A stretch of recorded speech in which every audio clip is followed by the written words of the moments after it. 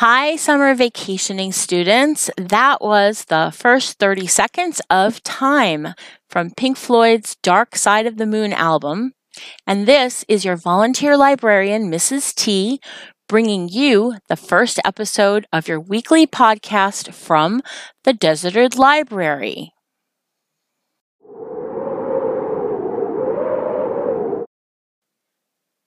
No, not desert like the Sahara or dessert like I'm here alone because I do have helpers, but dessert because I love to bake. And this week I've made toffee chocolate chip cookies from a recipe that I found on YouTube. I will post the link on the library's Wakelet bulletin board so you can make it too. Now for our book of the week.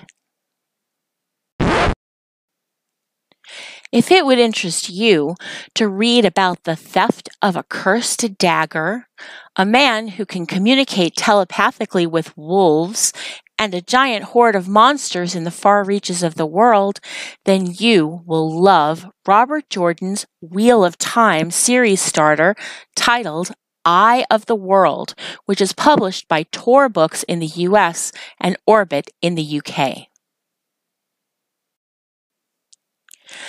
The Eye of the World revolves around protagonists Rand, Matt, Perrin, Egwene, and Nynaeve after their residence of Eamon's Field is unexpectedly attacked by Trollocs, the antagonist's soldiers, and a Midral, the undead-like officer commanding the Trollocs, intent on capturing some of them. To save their village from further attacks, they flee, pursued by increasing numbers of Trollocs, and take refuge in an abandoned city where Matt steals a cursed dagger, thus becoming infected. Some of them meet a man who can communicate telepathically with wolves.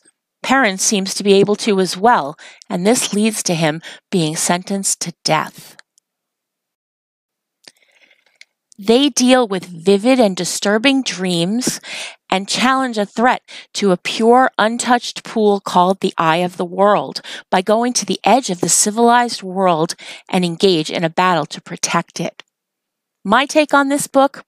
I found it a little hard to get past the first couple of paragraphs intro, which acts as kind of a map for the fantasy world which Jordan has created, giving the lay of the land and also as a timeline to indicate the place of this volume along the continuum of the entirely different world that Jordan has imagined. However, by the second page, I was hooked. In particular, the vivid scenic descriptions and the depth of the layered characters are high points.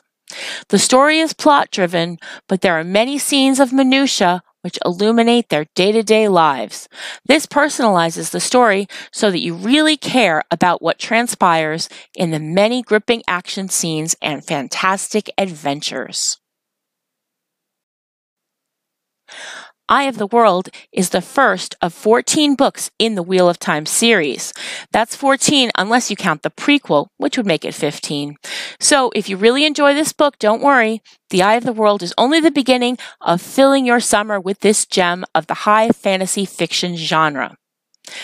Thank you for listening to this podcast. I hope it's given you an idea for a summer read you will really enjoy. This is Mrs. T signing off. Till next week.